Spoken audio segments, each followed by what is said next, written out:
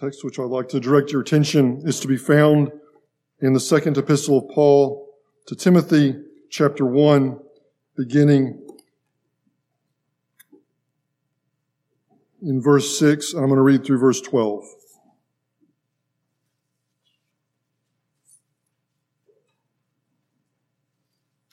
Wherefore I put thee in remembrance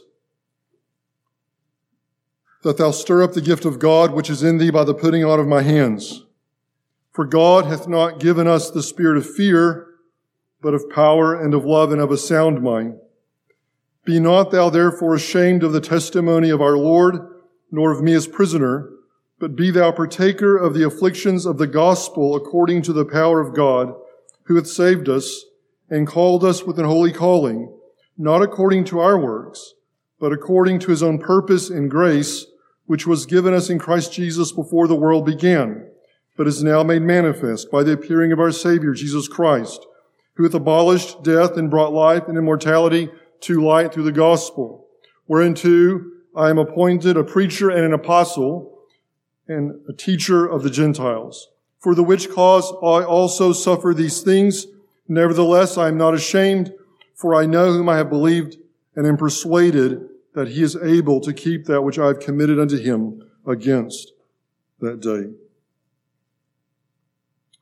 What I would like to do in this and the next 3 messages is to preach through the doctrines that are commonly known by the acronym TULIP. And if you're wondering, why is he doing that? I'm going to get to that just in a moment. If you don't know what TULIP is, it's so simply 5 doctrines. Each letter represents a doctrine. So T, total depravity; U, unconditional election; L, limited atonement; I, irresistible grace; and P, perseverance of the saints. Now, I know that some people don't like that acronym because some of the doctrines can seem to be distorted by. So, for example, irresistible grace doesn't mean that God drags us kicking and screaming to his kingdom, or total depravity doesn't mean that we are as bad as we can possibly be. So if you don't like TULIP, there's another one. You've probably seen this, perhaps. Bacon. If you don't like Calvin, you can call yourself a 5-point Calvinist, or you can call yourself a 5-strip Baconist. So B, bad people. A, already loved. C, completely atoned for. O, overwhelmingly called. N, never falling away. Bad people, already loved, completely atoned for, overwhelmingly called, never falling away, 5-strip Baconist. Who doesn't like bacon, right? Well, as far as I know, TULIP as a mnemonic came about either in the early 20th century or late 19th century. But the question is, why are these 5 doctrines grouped together? I'm going to try to argue that these are biblical doctrines, but why are they put together? And the explanation for that really goes back to the Netherlands in the early 17th century. At the Dutch churches embraced the doctrines of the Reformation, especially as taught by Calvin and those in his vein of teaching. So they embraced Calvinism, and they confessed their faith in a confession that was originated in 1561 called the Belgic Confession. Later on, a Dutch minister by the name of Jacob Arminius rose up. Arminius lived from 1560 to 1609. And he began to preach doctrines that people began to see were inconsistent with the faith that was confessed in the Belgic Confession. And so a dispute arose. The followers of Arminius put together a document called the Remonstrance in 1610, the year after Arminius died. And because politics and religion were very closely connected, this became a pretty big deal. And it led to a synod in 1618 and 1619 called the Synod of Dort. As far as I know, this is the only international Protestant synod in history. There were not only ministers from the Dutch church, but also ministers from England. The King of England, actually, James, sent ministers over to the Synod of Dort, ministers from Germany, other places, and they considered the doctrines of the Arminians. The Arminians presented their doctrines in 5 points. And so the Dutch Reformed churches responded in 5 points. If you've never actually read the canons of Dort, I'd recommend it. They are pretty clear, and it's not a very long document either. Just expression of their rejection of the 5 points of Arminianism. And so they did this. And this is why these 5 doctrines are put together. The Arminians denied the biblical understanding of depravity. They denied unconditional election. They denied a limited atonement or irresistible grace. They denied the perseverance of the saints. So over against that, the Synod of Dort said no 5 times and said this is what the Bible teaches. And this is what we want to talk about over the next few days. Now, I'm not going to follow the order of TULIP. In fact, I'm going to do ULTIP, and I'm going to put the T and the I together, which actually the Synod of Dort did as well, but it will help us to do this in 4 sermons instead of 5. Now, why am I doing this? Well, one of the reasons why the Reformed churches in the Netherlands were so concerned about this, the reason why they made such a big deal about this is because they understood that more was at stake than just abstract doctrines. They understood that if they were to be careless about these things, it would affect the very life of the church. It would affect the very heart of the gospel. And they understood that there were very practical implications for faith and life and holiness that would be undermined if these doctrines were not clearly and distinctly taught. Now, we are living in a time where there is just incredible change. And I know there are all sorts of things we could address. We could address the rise of critical theory and the biblical response to that. We could address the trans movement. So many things that we need to speak to clearly from a biblical point of view. But I think as the church is faced with new challenges, one of the things we need to do as we face these new challenges and address these new challenges, we need to remember what we're defending, what we're guarding. And though I don't think that these 5 doctrines represent even the core or the essence of the faith, that would be namely the center. God is at the center. His glory is at the center. But one way I think we can think of these doctrines is these are gates in the perimeter of the wall surrounding God and what we believe about Him and His glory. And these gates need to be defended at all cost. And one thing we've seen from history is that when these doctrines are neglected, other things happen. So I was rereading this week in Ian Murray's book, The Forgotten Spurgeon, and the downgrade controversy. One of the things he talks about there is how that although the downgrade controversy was about the rise of higher criticism and the way it invaded the church and destroyed the authority of Scripture in the church, what went along with that was actually also a decline in Calvinism. This is what Ian Murray says. The decline of Calvinism was clearly related to the growth of liberal theology. Arminianism had softened up evangelicals so that higher criticism could permeate the nonconformist denominations with little opposition. And this is exactly what happened. Here's what Spurgeon said about the doctrines of grace. He said, Calvinism has in it a conservative force which helps to hold men to vital truth. I think this is exactly right. And so my goal here in these next few days is to exposit the doctrines of grace, but to do so with the aim that we can see how really practical these are. So not simply as a cudgel to smite Arminians over the head with, but as medicine and balm with which to heal wounded souls. This evening, I want to begin by talking about the U in TULIP, or unconditional election. So there's 3 things I want to do this evening. First of all, I want to explain the doctrine. I want to vindicate the doctrine, and then we want to apply. We want to look at the application of the doctrine. Explanation, vindication, application. And again, the thing I'm driving at here is the application. I want you to see these are more than just doctrines that distinguish us from Arminians. These are doctrines which give light and breath to the Christian life.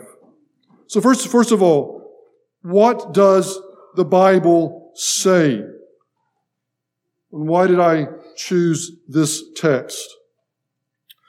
Well, first of all, the Apostle Paul's talking about election. I know the word's not used here, but we're going to show that this is what he's talking about. In verse 9, where the Apostle says, God saved us. Well, how did God save us? Well, He saved us and He called us with a holy calling, not according to our works. What's behind the salvation? What's behind the calling? It's not our works, but according to God's own purpose and grace, which was given us in Christ Jesus before the world began.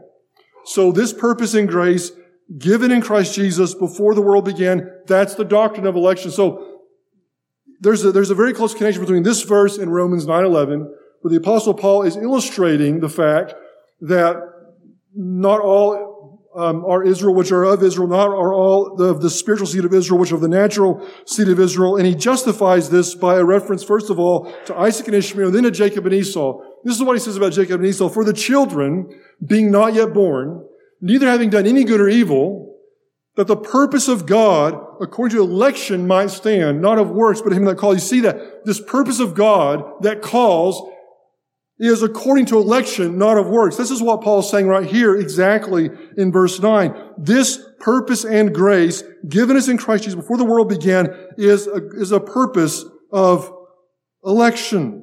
And what we mean by this is that before the foundation of the world, before God made the world, God seeing that the humanity would, he didn't foresee that the humanity would fall and then recover themselves. He foresaw that man would fall, would reject him. Man would go for self-sovereignty. And as a result, Adam would plummet his entire race into a terrible, terrible state of sin and death and misery, a state into which they would not be able to recover themselves. And so God, in his sovereign election, chose certain individuals to rescue sovereignly from this sin and misery. So this is unconditional election in the way that Paul describes about Jacob and Esau. He didn't do this by looking at their works. He didn't do this by considering certain things about them. So God did not elect certain individuals by foreseeing faith and repentance, though it's also clear that faith and repentance are important, but this is not the basis for God's election. It is unconditional in that sense. And this is all over the Bible. Now, some people will respond that God doesn't elect individuals for salvation, but he elects nations for historical purposes. We're going to see that's not what Paul's teaching in Romans 9.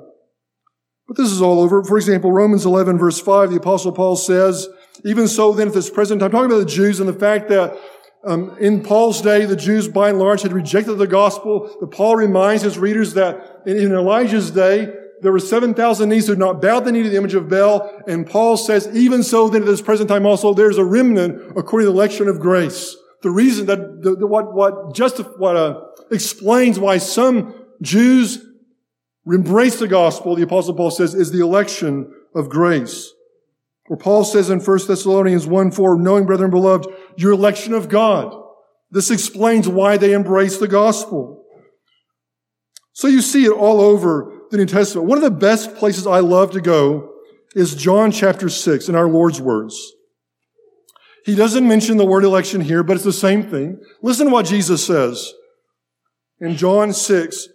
So Paul is explaining, for example, in Romans 11, why some Jews embrace the gospel. It's because of the election of grace.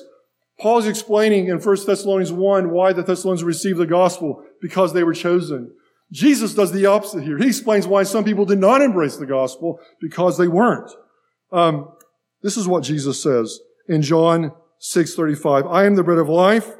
He that comes to me shall never hunger, and he that believeth on me shall never thirst. But I said to you that you have also seen me and believe not. All that the Father giveth me shall come to me, and him that cometh to me I will in no wise cast out. For I came down from heaven, not to do my own will, but the will of him that sent me. And this is the Father's will which hath sent me, that of all which he hath given me I should lose nothing, but should raise it up again at the last day. And this is the will of him that sent me, that everyone who sees the Son and believes on him may have everlasting life, and I will raise him at the last day. What is election? Election is this. Before the foundation of the world, the Father gave a people to his Son to save.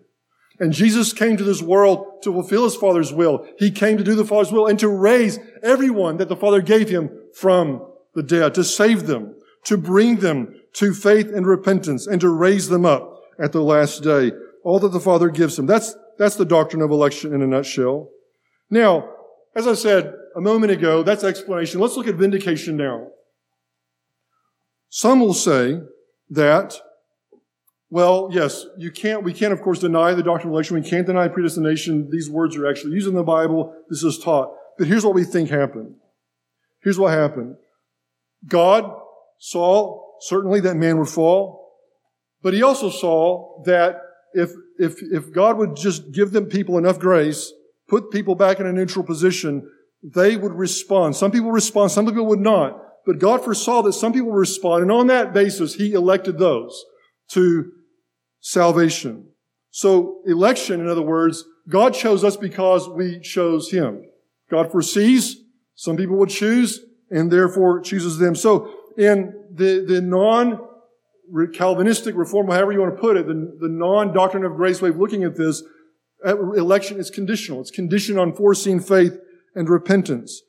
And we deny this, and the Bible denies this. Now, one of the reasons why this seems plausible, at least, is because of verses like this. Romans 8 and verse 29, where the Apostle Paul says, whom he did foreknow, he also did predestinate to be conformed to the image of his Son. People say, well, look there. So foreknowledge precedes predestination. And so therefore, God foreknowing the way people will respond, God foreknowing the way people would act, is the basis of God's predestination and God's election. Well, it is true that in Romans 8:29, foreknowledge precedes predestination. But there are a couple of things we need to note here. Number one, what is foreknown are not actions, but people. And secondly, in the Bible, knowledge is not just knowledge about. Knowledge in the Bible often connotes love. And to foreknow a people, in this sense in which the Apostle Paul is talking about, is to talk about a special relation that God has with them by covenant. So I think a very clear example of this is back in Romans. We mentioned this just a moment ago in Romans chapter 11. If you will, just read this with me for a moment. Paul says, I say then, hath God cast away his people? So talking about the fact that many in Israel had rejected the gospel, had turned against Paul and the church, were in fact actively persecuting them. Paul himself had been a persecutor of the church. And Paul says, in light of this reality, has God cast away his people? And Paul responds by saying, God forbid, may it never be. For I also am an Israelite of the seed of Abraham, of the tribe of Benjamin. Now listen to this. God has not cast away his people, which he foreknew. Now what's Paul talking about there? He's not saying that God foreknew Israel in the sense that he knew about what Israel would do. Israel was set apart from all the other nations. How? God made a covenant with Israel. And by the way God made a covenant with Israel had nothing to do with the mightiness of Israel, the number of Israel, or the goodness of Israel, right? So foreknowledge here clearly is a special relationship based on covenant. Amos 3:2. You only have I known of all the nations of the earth. In Matthew 7:23, our Lord says, talking about the wicked who come before him in judgment, Christ says, I will say to them in that day, I never knew you. Now, he's not saying I didn't know about you, or that you escaped my notice, or that I didn't know what you did. I'm just finding out about it right now. In fact, the whole point of that passage is that Christ knew exactly what they had done. They did not do the Father's will. So what does it mean? I never knew. It means I did not love you. I was not in a covenant relationship with you. You are not one of my own. You do not belong to me. This word foreknow is also used in 2 Peter chapter 1 in two places. I think this is very instructive. So for example, in 1 Peter 1,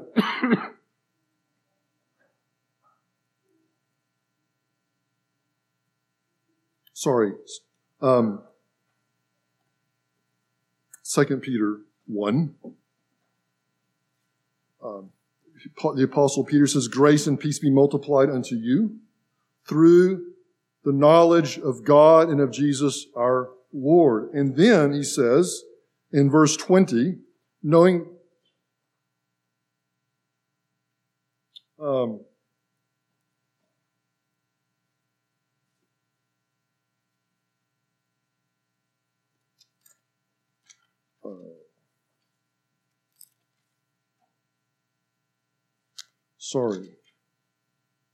I'm sorry. It's actually 1 Peter.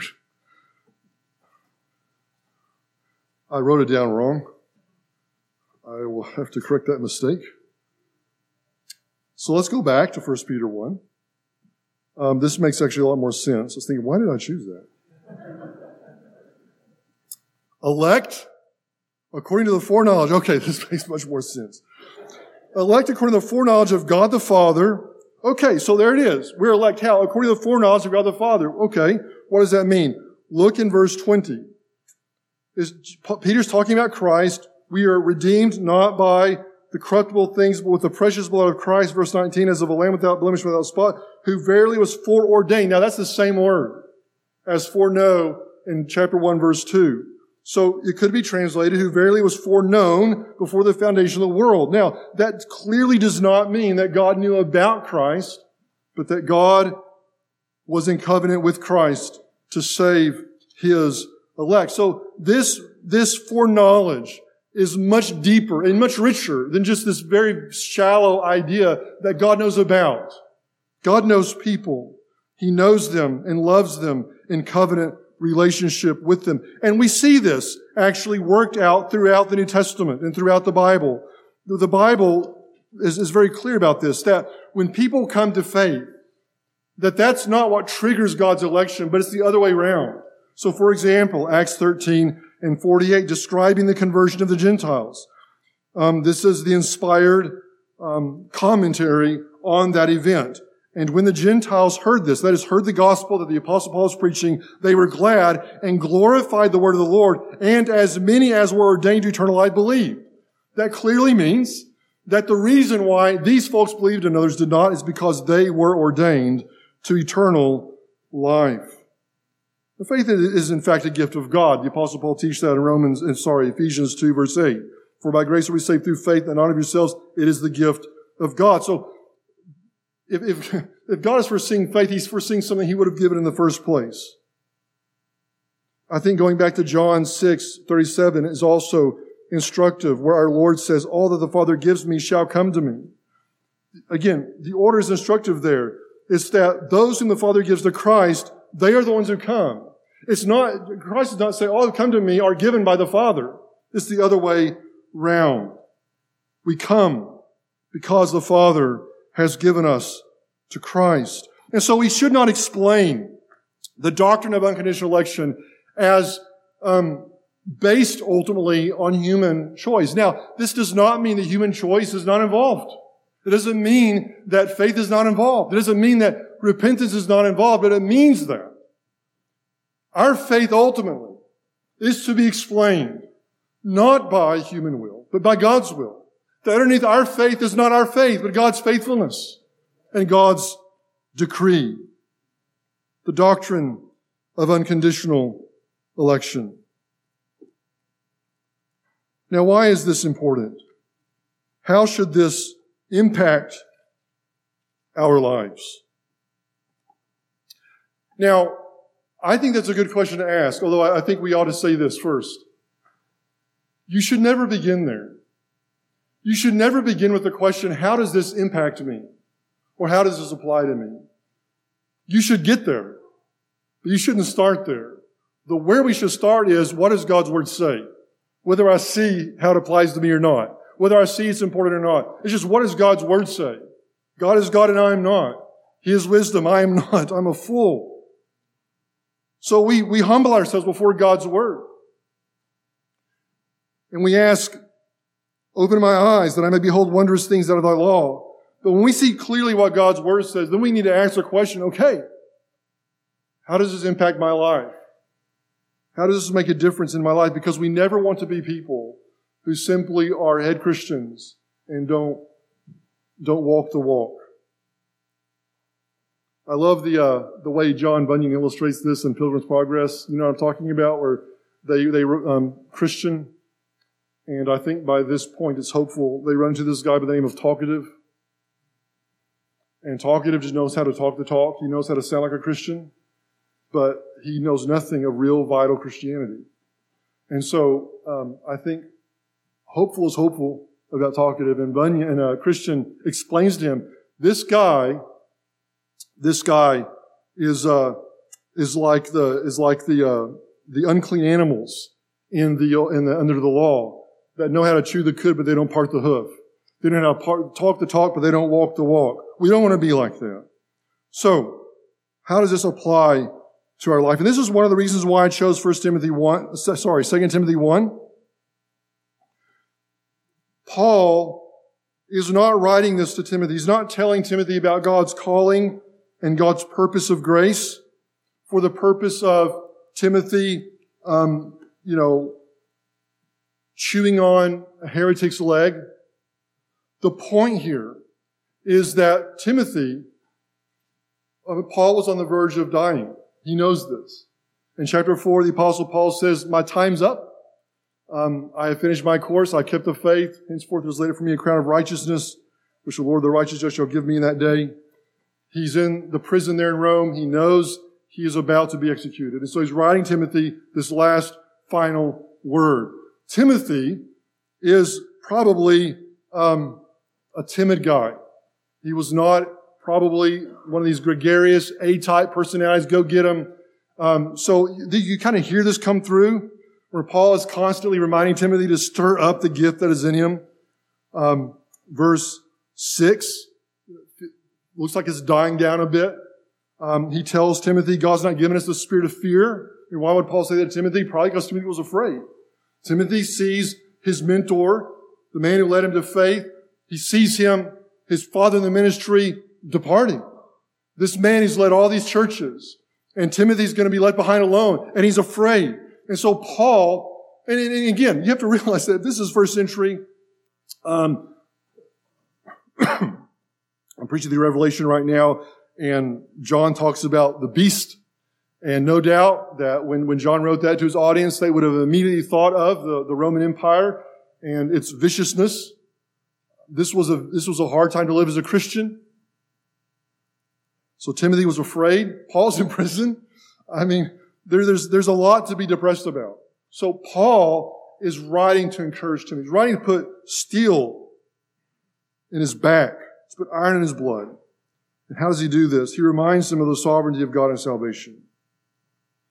And I think that's so important. We may not be facing imprisonment right now, at least, but there are so many ways we can become afraid. There are so many ways that we can lose heart. I mean, we are in a time where you hear just one story after another of deconversions. People becoming fed up with the faith for one reason or another and leaving the faith. People losing hope. How do you not get there? How do you not become so afraid that you just walk away from Christ? That you lose faith, you lose hope? Well, I think one of the reasons what is behind a lot of our fear is that there are certain things in our life that we trust in. And we are afraid that those things are going to be taken away.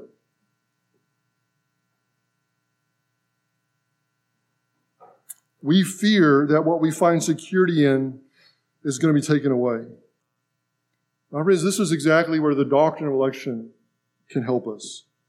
When the ministers at Dort talked about this doctrine, they use this phrase, at least this is what it's translated in English, the unspeakable consolation of the doctrine of divine predestination.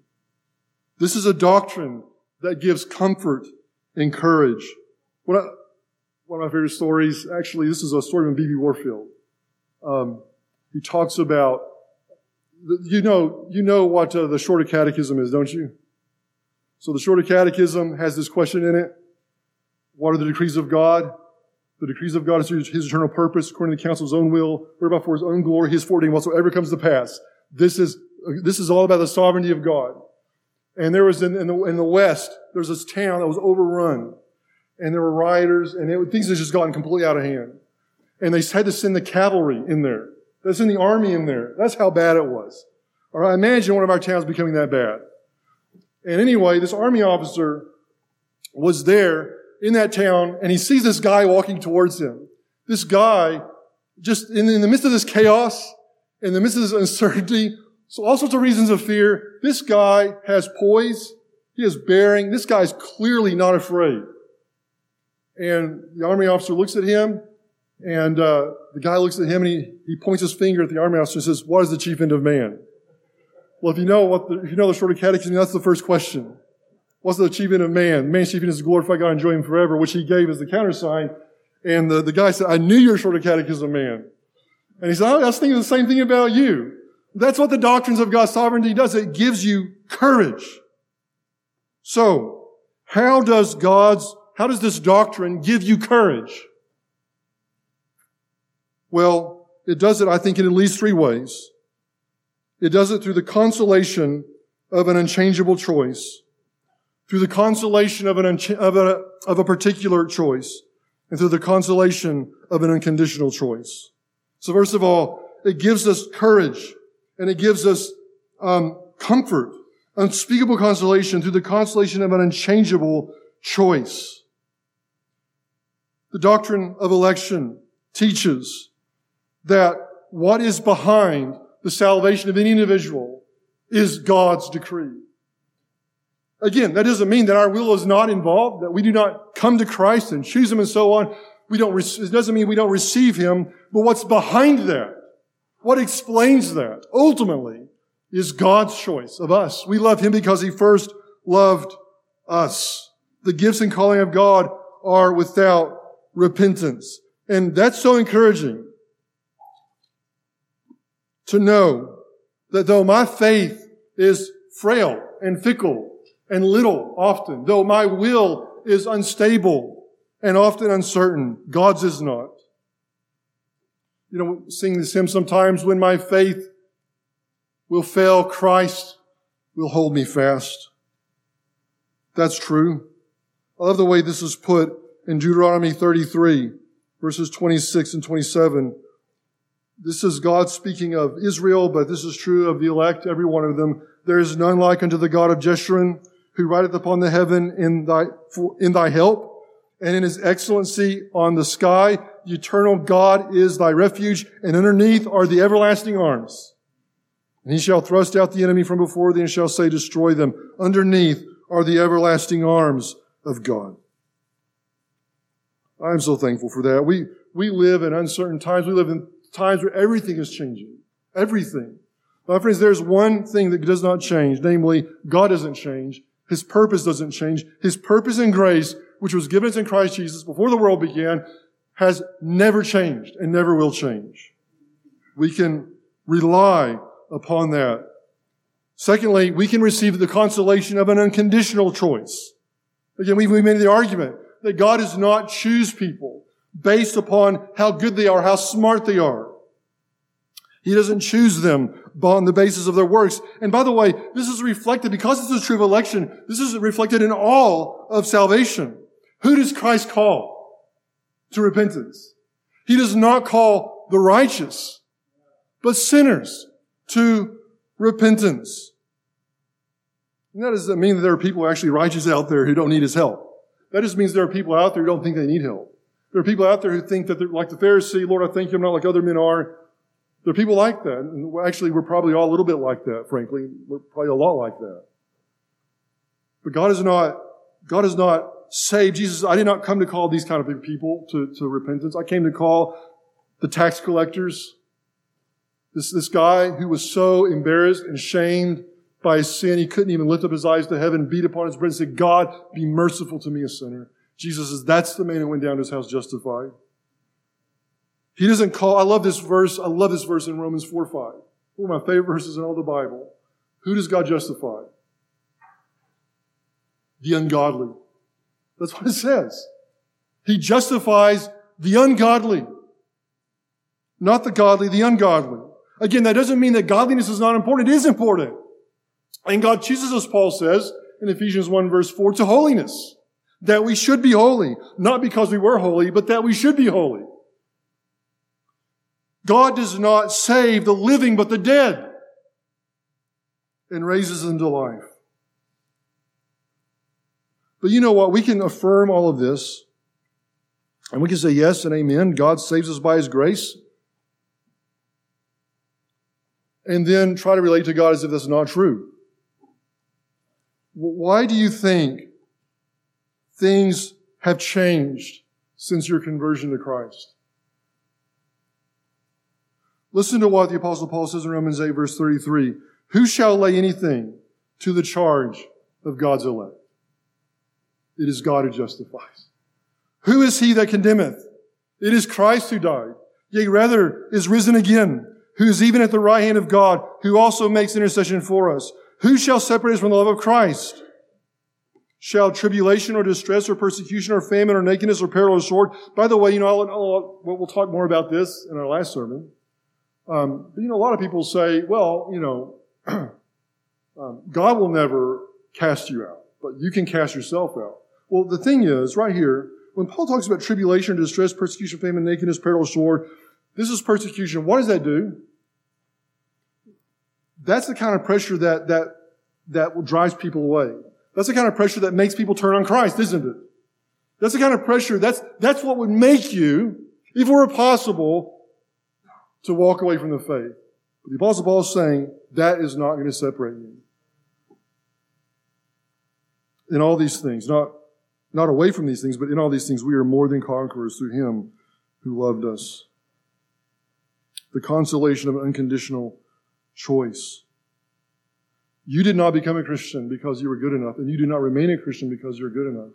God did not begin loving you because you were better than someone else, and God does not keep loving you because you stay better than other people. Why does He love you? Because He loves you. Finally, the consolation of a particular choice. I love the way the Apostle Paul put this in Galatians 2:20. I am crucified with Christ. Nevertheless I live, yet not I, but Christ lives in me. In the life which I now live in the flesh, I live by the faith of the Son of God, who loved me and gave Himself for me. God, here's the thing, guys. Whenever you hear someone say, well, Romans 9 is all about the election of nations to historical tasks. That is baloney. And I'll tell you, here's the way you can answer that. The problem that Paul is dealing with in Romans 9 is the problem of national election. That's the problem. See, what's the problem? Well, God had made this covenant with Israel. Paul talks about that in the first 5 verses of Romans 9. He gave them the promises, the law, the covenants, and so on and so forth. And then Paul says, but it is not as though the word of God had taken no effect. In other words, the question was, Paul, you're saying all these Israelites who do not believe the gospel are going to hell. Paul says, yep. Well, what about all the promises God made to Israel? Does that mean that God is reneging on His promises? And so Paul's going to explain. So in other words, Paul, the national election of Israel, should mean that none of the Israelites are going to be lost. And so Paul's going to explain, no, that's not in fact the case. They are not all Israel, which are of Israel. So the problem Paul's dealing with is the national election of Israel. You don't solve the problem by talking about national election of nations, the historical task. That's just repeating the problem. Paul's answer to this is, namely, that yes, it is true that God elected the nation of Israel to historical purpose and place and the plan of redemption. But God's saving promise, there is an Israel within Israel. And He illustrates this. We've talked about Isaac and Ishmael. Isaac and Ishmael were both sons of Abraham. Isaac is the son of the promise. Ishmael is not. In fact, Ishmael is an example of someone who's lost. Galatians chapter 4. He illustrates this by Jacob and Esau. Now, a lot of people say, well, that passage in Jacob, I believe Esau, that's a reference to the nation of Edom and so on. But listen, in the book of Hebrews, Esau is another example of someone who's lost.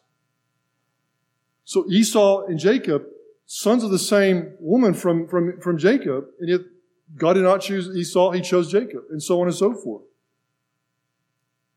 So the election Paul's talking about in Romans 9 and 2 Timothy 1 is not the election of nations to historical tasks or even of individuals to historical tasks. This is an election of individuals to salvation, and it's a particular choice.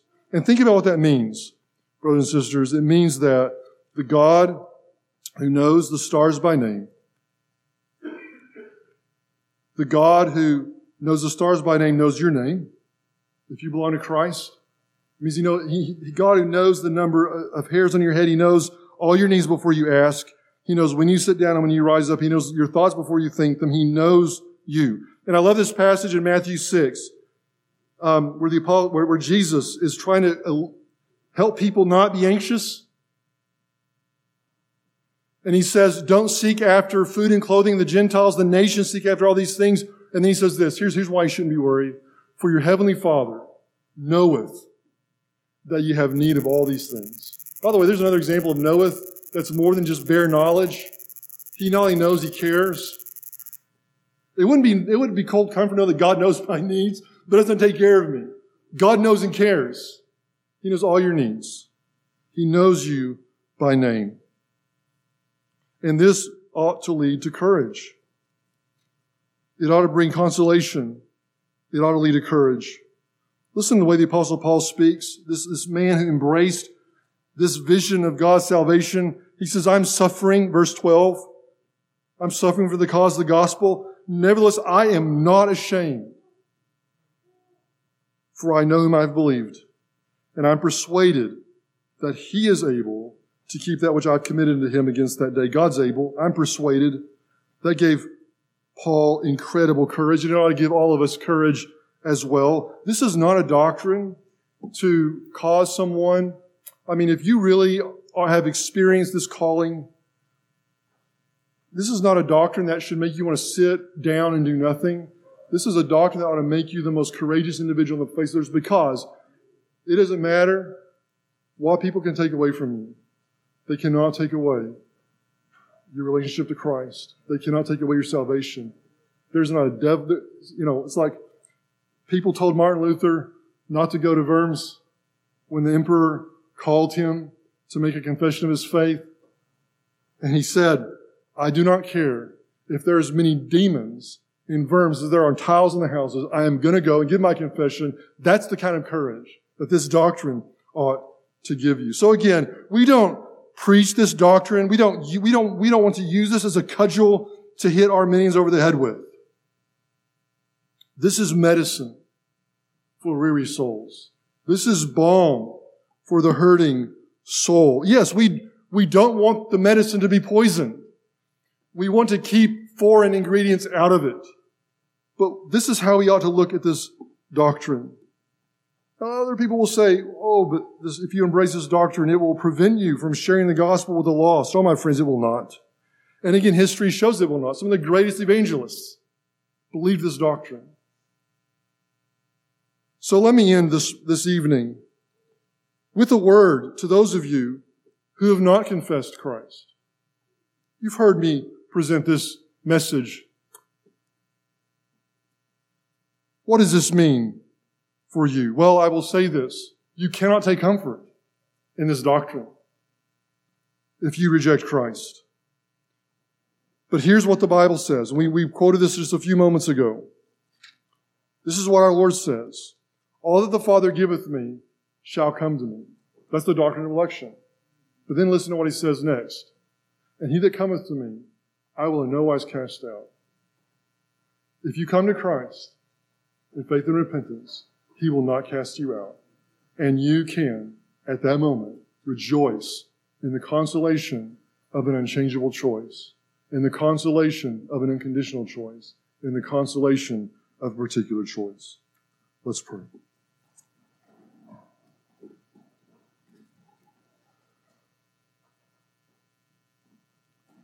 Father, thank You for revealing Your word to us. Lord, there are so many things that you didn't have to reveal, and yet You revealed that You've loved us from eternity with a never-ending, unchanging, saving love. And Lord, help us to bank on that. Help us to retrieve all the unspeakable consolation from this that we are meant. Lord, help drive away fear, to comfort our hearts, to give us courage for Your glory and the advancement of Your kingdom in all the world. We pray in Jesus' name, amen.